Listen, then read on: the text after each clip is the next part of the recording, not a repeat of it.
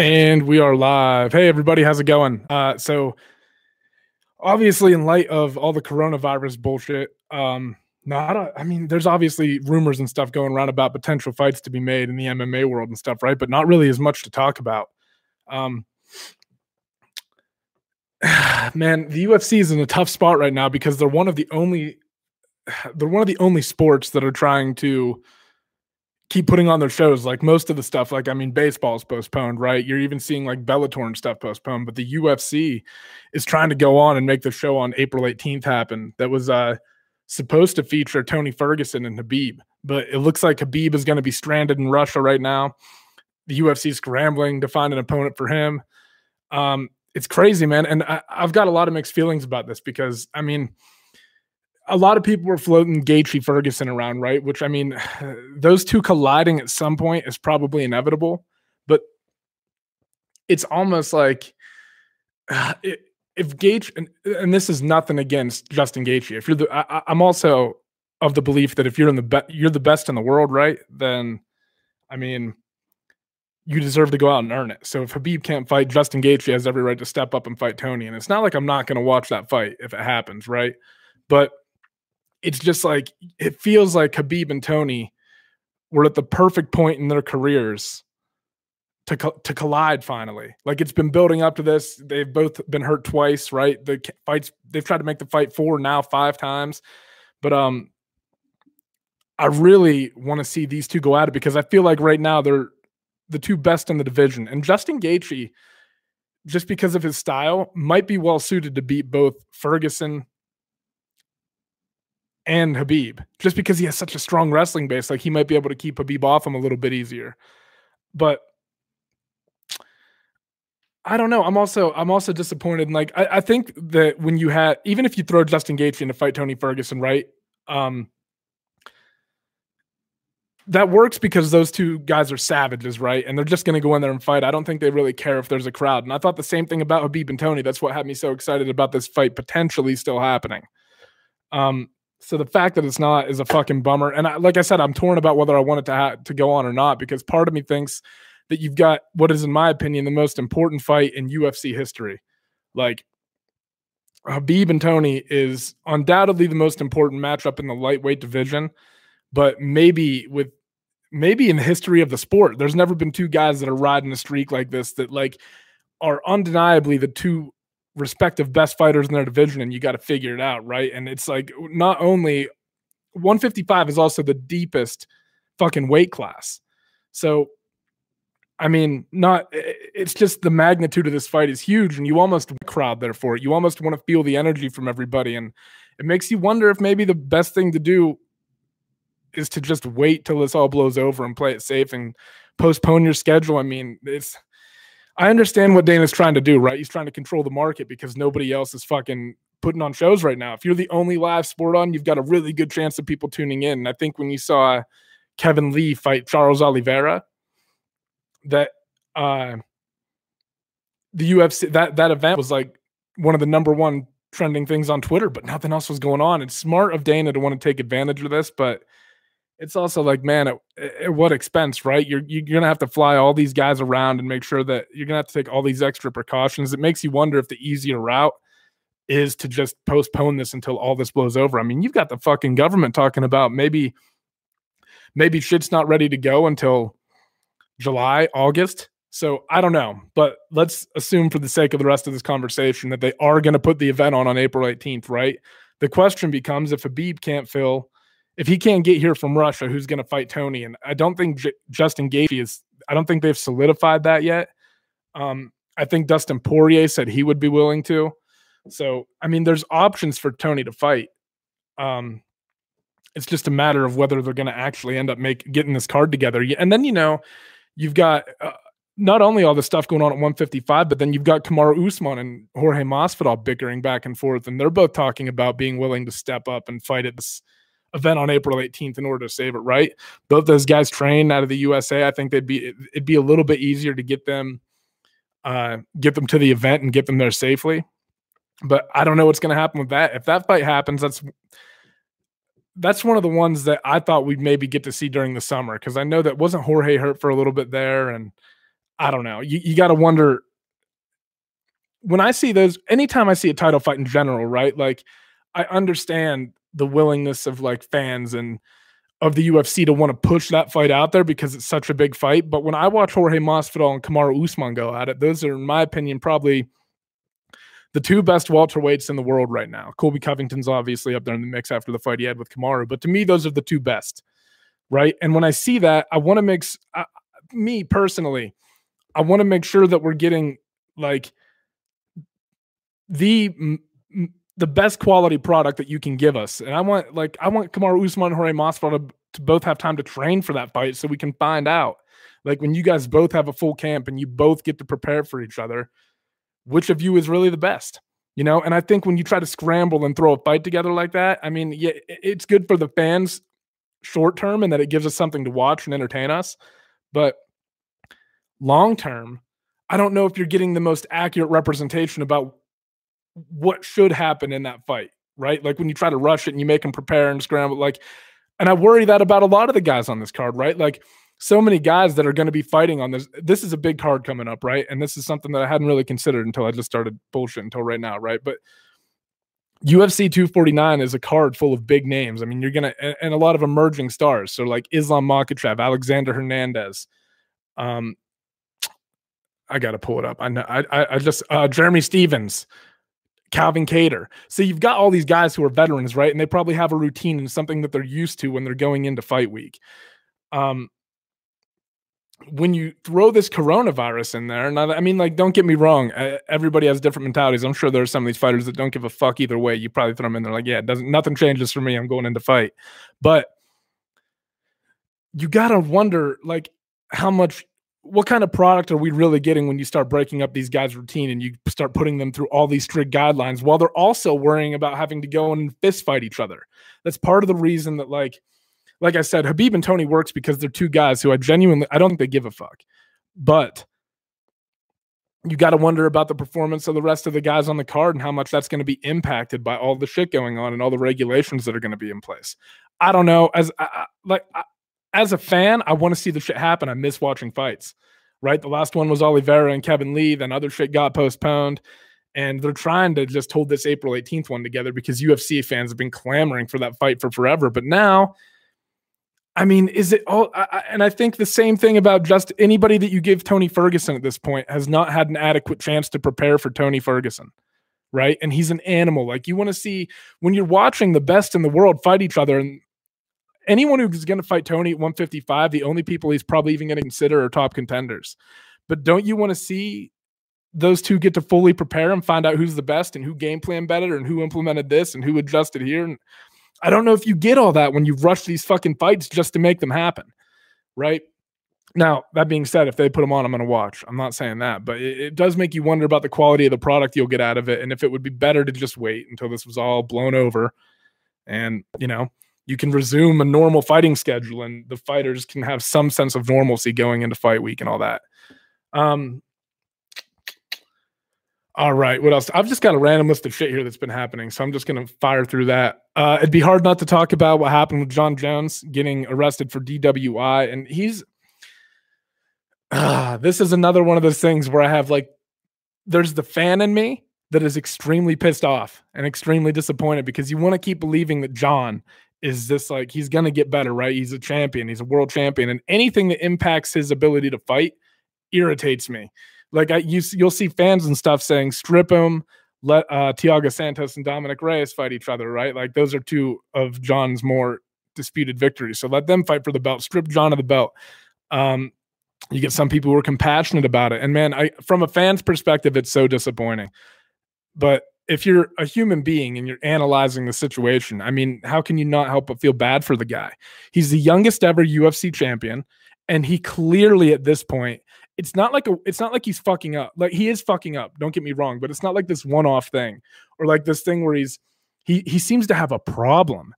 And I mean, I don't know, man. It seems like he has a legit addiction, and you got to wonder what kind of impact quarantine on a guy like that, who already is known for being crazy, who spends his life, he fights for a living, right? So he's spending all of his free time training to, I mean, beat up other human beings. And now you've got him placed in this fucking house and he can't leave and he's just supposed to stay there. And he's already a guy known for partying and getting out and being social and wild and shit, right? Like that combination isn't going to work with him, especially if you're talking about someone who already has a problem like Jon does. Like those demons are going to come back up.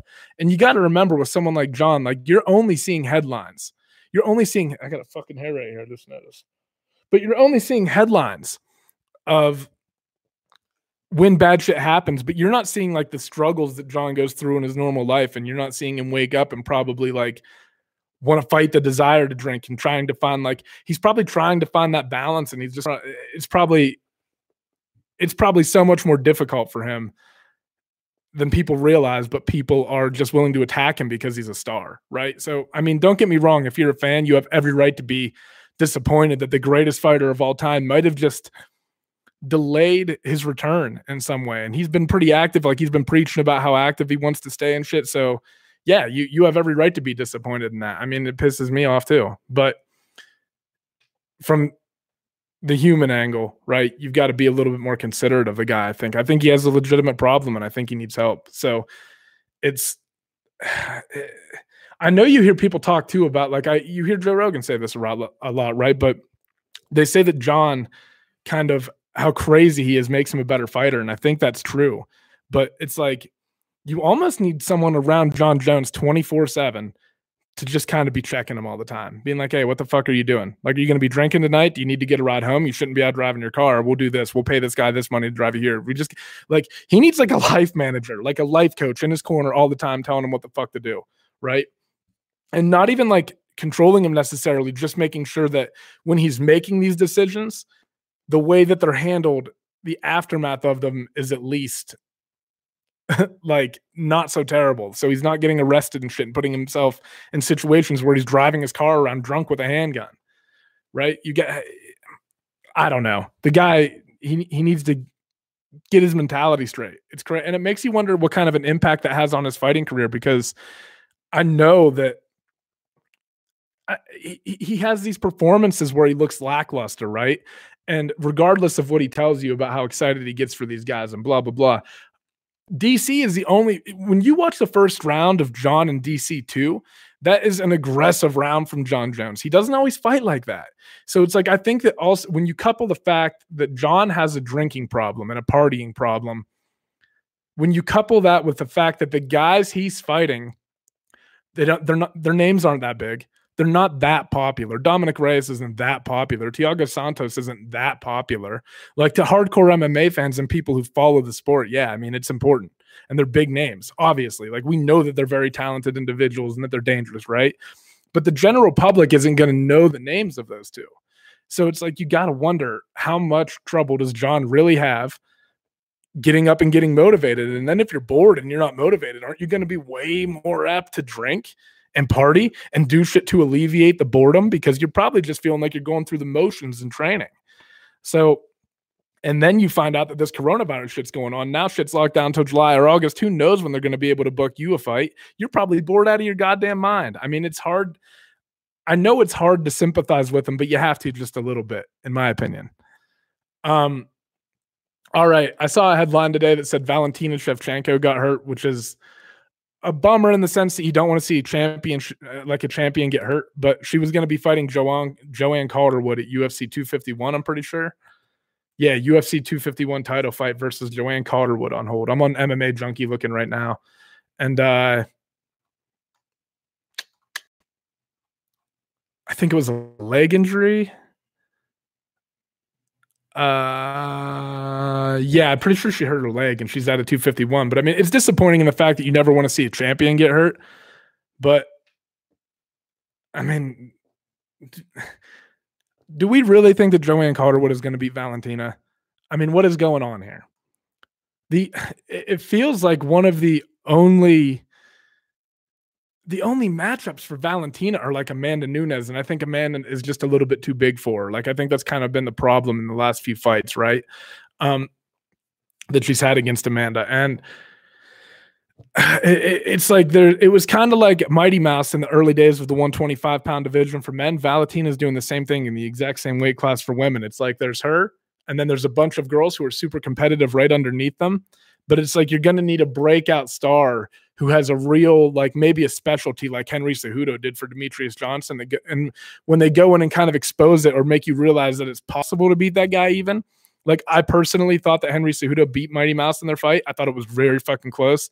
I don't think you could. I wouldn't have been disappointed if they gave it to Mighty Mouse or anything. But you need a contender like that to come up through the ranks that's going to elevate the rest of the competition. Because right now it's just Valentina standing alone on top of these pile of bodies that she just keeps racking up. I mean, and it's like when you watch her technique and her speed, everything is just so flawless. And when you compare that to the rest of the girls in that division, it's like almost all of them have some type of hole in their game. And when you fight Valentina, it's going to get exposed, right? So bummed to see her hurt, but I'm sure she'll be back. And honestly, if you're going to get hurt, if you're going to get injured and be out for a little bit, now's probably a pretty good time because the chance of that fight happening is probably pretty low. Well, I mean, UFC, you never fucking know, right? But I would say that it's not great. Like, there's a good chance that a lot of this stuff is going to end up getting postponed. And there's a good chance that the UFC isn't going to be able to pull all this together like everybody thinks. I mean, if they do, hats off to them. Like I said, as far from a business perspective, it's great. I don't know if it's the best thing for the fight, but if the fighters want to do it, I mean, they want to get. You also got to think like there's two sides to this coin, right? Like, yes, the regulations that you're going to be putting them under, like they're going to be annoying, and it might not get like when you're trying to rush matchups together, it might not be perfect. But you've also got a lot of guys in the UFC who are wanting a paycheck and have been training for months and have been, funneling all this money into training camps and getting ready and nutrition and fine-tuning their game, and then all of a sudden everything's on hold and they don't have a way to get paid. So they're looking to go out there and, I mean, earn a living. This is what they do this is what they do to make their money. So it's definitely, it's definitely rough on them. So I understand from their perspective if they want to fight. And I'm sure most of them actually, if you ask them, they probably do want to fight. I mean, they're fighters. They don't really, I'm sure most of them, it's probably nice having a crowd there, especially if you're in your hometown, right? But I'm sure if you ask most of them, like they would probably just suit up and fight in the middle of a fucking gym or in an alley, right? That's why most fighters at heart are fighters. Another title bout that's going to be in jeopardy, and again, let's work under the assumption for this topic that the UFC is going to push through and be able to schedule events, maybe only with US-based fighters though. Henry Cejudo might have trouble getting a matchup against Jose Aldo if that's the case, if he gets locked down in Brazil. And if he does get locked down in Brazil, the alternate that Henry Cejudo wants is Dominic Cruz. And I mean, Cruz is obviously coming off of a long layoff. Henry probably knows that. Henry's trying to rack up title defenses, but it's not like if that matchup happens that it's an easy fight for Henry Cejudo. Because if you watch, like, the really only time that we've seen Dominic Cruz get exposed was against Cody Garbrandt. And he primarily had trouble dealing with the boxing of Cody. All of his movement kind of got shut down by a guy who, I mean, was willing to sit there and trade in the pocket. And I think that he would catch Cruz on his way in on things and just the combinations. I mean, Henry Cejudo also is going to have, I mean, Olympic level wrestling that he brings to that. And I'm not sure that Dominic Cruz has fought anybody with the wrestling. He hasn't fought anybody with the wrestling credentials that Henry Cejudo has. So just because Cruz's takedown defense has held up in other fights doesn't mean it will against Henry Cejudo.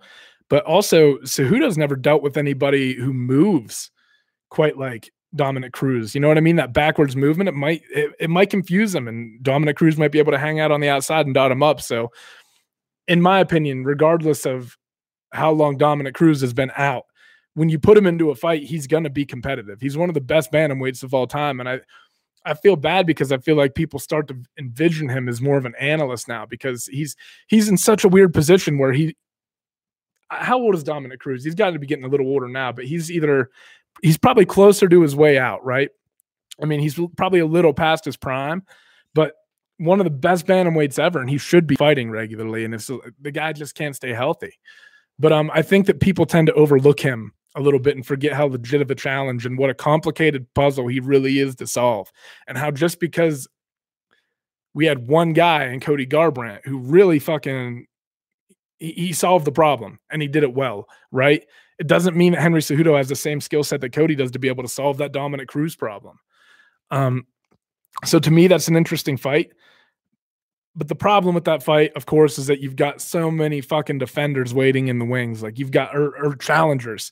You've got Aljamain Sterling, Corey Sandhagen, Piotr Jan. When I think of 135 and who is most deserving of a title shot, those are the first three that immediately pop into my mind. They need to settle things. They need to get shit figured out between those guys. And Jose Aldo's in the mix now after that fight against Marlon Moraes. I felt like Aldo won the fight. I could see how you could score it for either based on the current scoring system.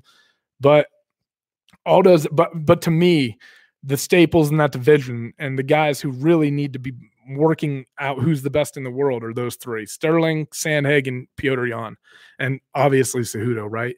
But I would prefer, especially considering the fact that Cejudo has been staying active. I mean, relatively at least, right? More so than Dominic Cruz. I would prefer that he fight a top contender in that weight class. Like, I don't think Cruz is necessarily a top contender right now. No offense. If you can't stay healthy, though, you can't fight. And I think you've got guys who have been out there and earning it. And, you know, it's a little more fair to give someone who's been fighting a crack, in my opinion. Like they've been doing work within the division, whereas Dominic Cruz, unfortunately, I mean, regardless of what the circumstances are, just hasn't been putting in the time that some of these guys have. And then you've got Corey Sandhagen, and he's in kind of a weird situation where, like, I think that everybody realizes what a valid threat he is, and there are those guys that are like right on the cusp of title contention, and you know that if you fight him, you might lose.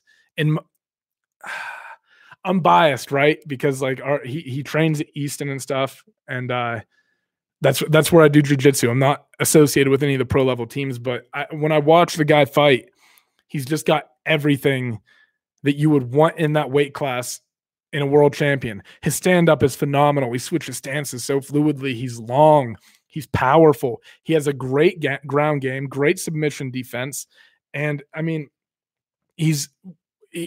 to me, he's the best. If I had to pick who is I mean, it's obviously Cejudo, because it's hard to deny that. But out of the challengers left at 135, Corey Sandhagen is the most promising to me. When I look at like all the guys in that division, I think his game, his skill set is so hard to deal with. Like you saw his fight against Tafael Sunsao, right? And I mean, beat a Sunsao. Who did he beat right before that? John Lineker. I think that ended up being like a split decision or some shit. And I know there was some controversy, but I thought Corey won that fight. John Lineker's a hard guy to deal with too. But when you look at everything that he can do, I think he's the most credible threat. And like I said, I'm obviously fucking biased, so you can feel free to disagree with me on that. All right. Man, I don't really know what else to talk about. Like I said, I just kind of got on here to start bullshitting about some stuff that's been going on. All this coronavirus stuff has been crazy. Obviously throwing the schedules way off. But I think I'm going to wrap this one up. And I'll probably put another one out later in the week as things start to develop and we find out what this UFC 249 card is really gonna end up looking like. Because like I said, you've got potential for Jorge Masvidal and Kamaru Usman.